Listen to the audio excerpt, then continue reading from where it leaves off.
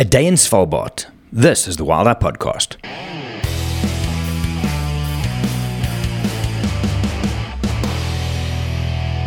Hey everybody, my name is Gerry, I'm from Wild Eye.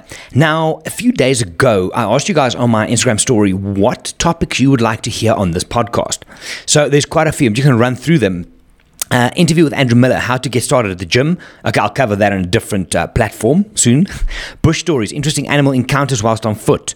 Load shedding in South Africa and the solutions. Is it a problem for tourism? That's a very relevant discussion.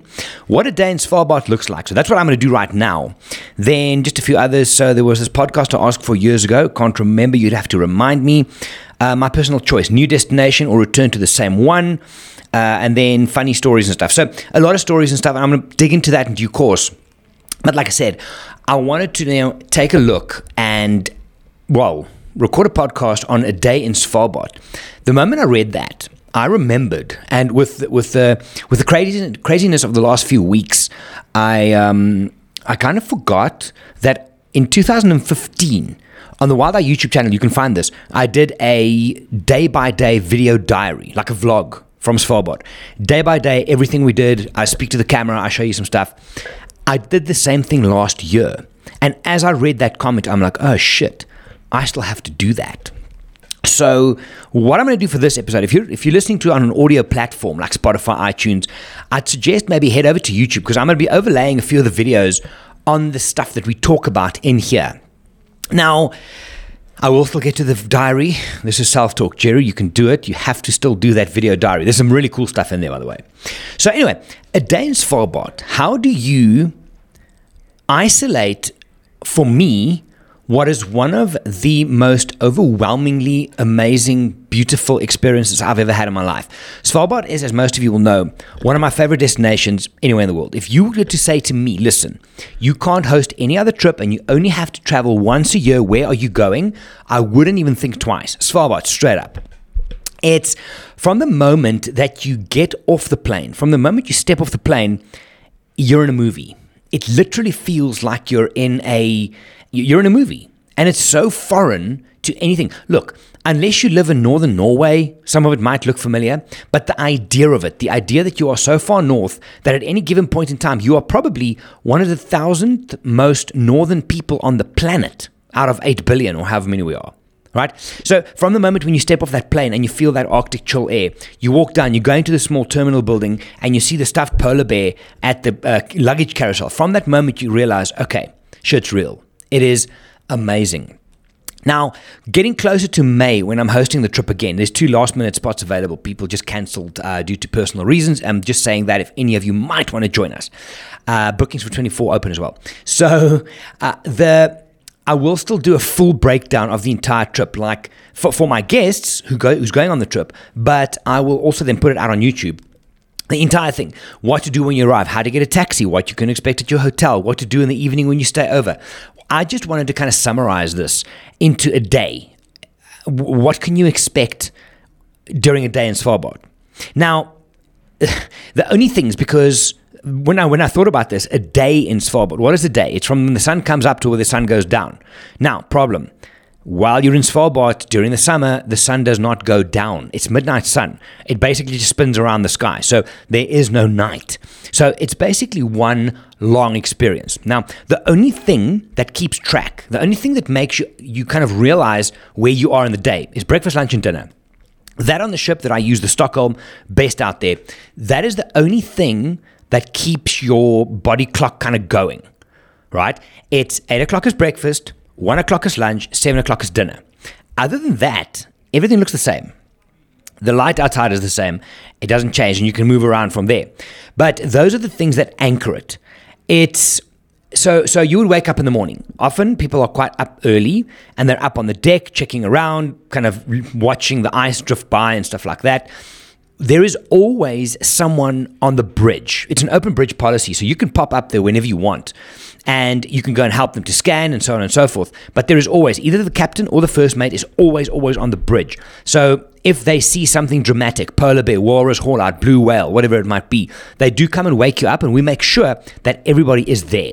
So normally people wake up at about 7, they pop up for a cup of coffee in the lounge, they go out on deck.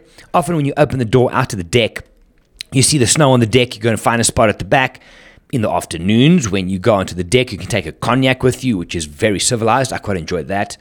But then you go for breakfast, 8 o'clock. At that point, the two expedition leaders, Bo and Christian, or myself, we do a brief on what the plans for the day is. It's expedition style.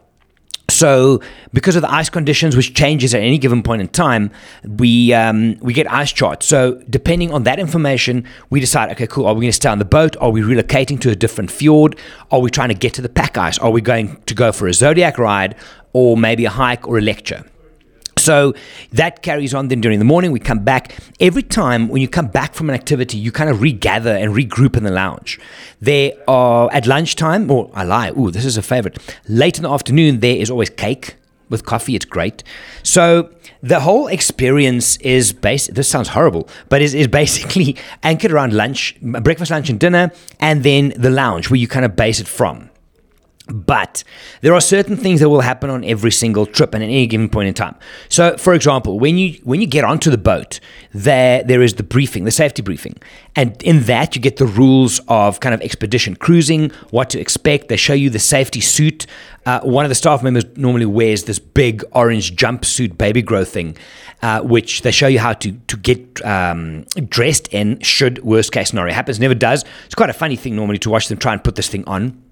There is also then every single day at some point on the trip, there will be a lecture. So Bo does lectures on polar bears or on walrus or ice, or literally ice lectures, phenomenally interesting, on what we see or what we might be going to. Then Christian, who's our expedition leader normally, he will give us updates on ice charts, on weather conditions, and also do certain history lectures, which I find phenomenally interesting. Now, last year, for the first time, we actually did a lecture in the small town of New-Alesund. We have stopped there on every single year, but this time we stayed there overnight. We were actually hiding from a storm. So New-Alesund has a dock, a pier, so we kind of docked up against this thing and stayed overnight to get out of the worst weather. And what we then did is, normally we do go to this little museum in the small town, but this time, one of the lectures that we had on the boat normally, we now did in the museum. So it was quite cool. Then what else happens on every single trip? We do Zodiac rides. So depending on where we are and what the goal is, we might Zodiac just to go on a little cruise. And the aim is there to get into landscapes, low-angle photography, the experience of being out in this place. It is stunning. Walrus haulouts to kind of get visual of that. In other instances, the Zodiac might just be for transfer to land, where you would then go and walk around and have a bit of a stretch the legs, so to speak. Now, the Zodiac experience it's amazing. It's the coldest you'll get on the whole trip. Literally, because of the wind. So what they've done is, since last year, they have, I think it's called a Baltic flotation suit. Now, if you are watching the video of this, you'll see it's these red suits that everybody gets. You get your size, and that's yours for the trip. Whenever we Zodiac, you put that thing on. Now, it's splashproof and windproof. We only found that out when we got there. Now, for future, this is going to be a big, big deal because it makes your packing so much easier. So your massive, huge Gore-Tex jackets and stuff like that, I'm not going to take it next year. I'm going to pack slightly different, or this year, sorry. I'm going to pack slightly differently because these things are amazing and they're pretty comfortable. You can walk around in them. And that was a big change this year, is those flotation suits. It's also, it made for a lot of, a lot of comedy and joking amongst the group every time we had to get ready. Because, okay, we will never say to you, listen, we're leaving in 2 minutes, go, go, go. We will normally after breakfast say, okay, cool, guys, at 9:30 be ready. Or if something is urgent, like we got to get on the Zodiac now to go and see something, then we'll give you 15 minutes. So you have time to do this. So Zodiac trips happens on every single trip. The going to hike goes on every single trip. The lectures and stuff like that happens every single trip. Drinks, for example, on the back of the deck happens on every single trip. Standing on deck, watching some of the most incredible landscapes bypass you happens on every trip. Laughs and kind of just good times down in the dining area happens on every single trip. So there is really no stock standard. So Evan, I think you asked this. There really is no stock standard day-by-day thing, but we do what we can in order to maximize the experience And the two things that Christian will always say on day one is expedition cruising takes two things. It takes patience, and it takes a mindset of flexibility because things change. It's not a dedicated lodge like Africa where it's, okay, cool, it's 5:30, we meet, 6 o'clock, we leave. No, we live on this vessel, and we update you in real time depending on how things go. It's one interesting on day one when we arrive and you walk into the boat. That's always a interesting one as well. People, where am I going? Where's my cabin? How do I get there? You think, oh my God, this is so small. But literally half an hour later, you're like, okay, yeah, this rocks. So that first day is always awesome. It's an experience. And then from then on, I'm not bailing out on this, but there really is no one fit of a day. Breakfast, lunch, and dinner happens every day. At some stage during this, you are going to be expected to put on your suit so that we can go onto the Zodiac. You are going to see amazing visuals come past you all the time. There's different areas on the boat. You can stand up top. You can look down. Every day, every trip, you will also have lectures along the side, photographic and otherwise. And all of those things then come together to make this trip. Like I said, later in the year, probably when I'm back from my trip to Kenya in March, then I'm going to do a video for my guest who's coming on the trip. So if you guys are listening, and like I did last year, I'm going to run through every single phase of the trip. When you arrive at the airport, how to get a taxi. When you get to the hotel, when we board, what to pack, and so on. So if any of you are keen on digging deeper into the Svalbard experience, make sure you keep an eye out for that on the Wild Eye YouTube channel. And I'm going to put that out.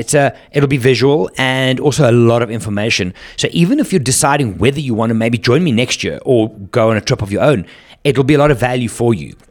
But, I mean, just to wrap, it is without a doubt one of the most mind-blowing experiences I've ever had and continue to have. Like I said, it's my one go-to that I'll probably sell my Boston Terrier to go there. No, I won't, but... No, I won't. But it's amazing. It is overwhelming. And initially, when I got there the first time, it was such a mind fuck. I mean, I couldn't process it. It was so different to anything I've ever done. And I thought to myself, you know what, maybe 3-4 years down the line, like some other destinations, you might think, okay, this is cool. This is just nice now. Every single time I get so anxious and nervous and excited before I go, I can't sleep. It keeps on producing the goods. It is next level amazing. And if you want to do something that, and I'm not even just using this as a tagline from the company, but if you want to change the way you see the world, join me in Svalbard. It is next level. I'm going to put that video out later in the year. If you have any questions, specific, if you want to, for example, Evan, if you're listening, anybody who's keen on Svalbard, I am working through all these requests for topics on the podcast. And if you guys want a specific podcast on just the Zodiac trips or just polar bear photography, whatever it might be, let me know. We're going to do that. I am doubling down on the podcast for the next year. Loads of stuff coming up. Anyway, now I'm missing Svalbard. Just looking through my videos on my laptop here. Anyway, Evan, good question and good suggestion for a topic. I hope you guys enjoyed this one. If you have any questions, please let me know. Same with other destinations. We can do the same thing. But more content for Svalbard coming up. And if you get the chance, do it. It is amazing. Anyway, I'm going to go. Guys, thanks for listening. Thanks for lending me your ears. I will see you in the next episode. My name is Gerry. I'm from Wild Eye. Have a good one. Bye for now.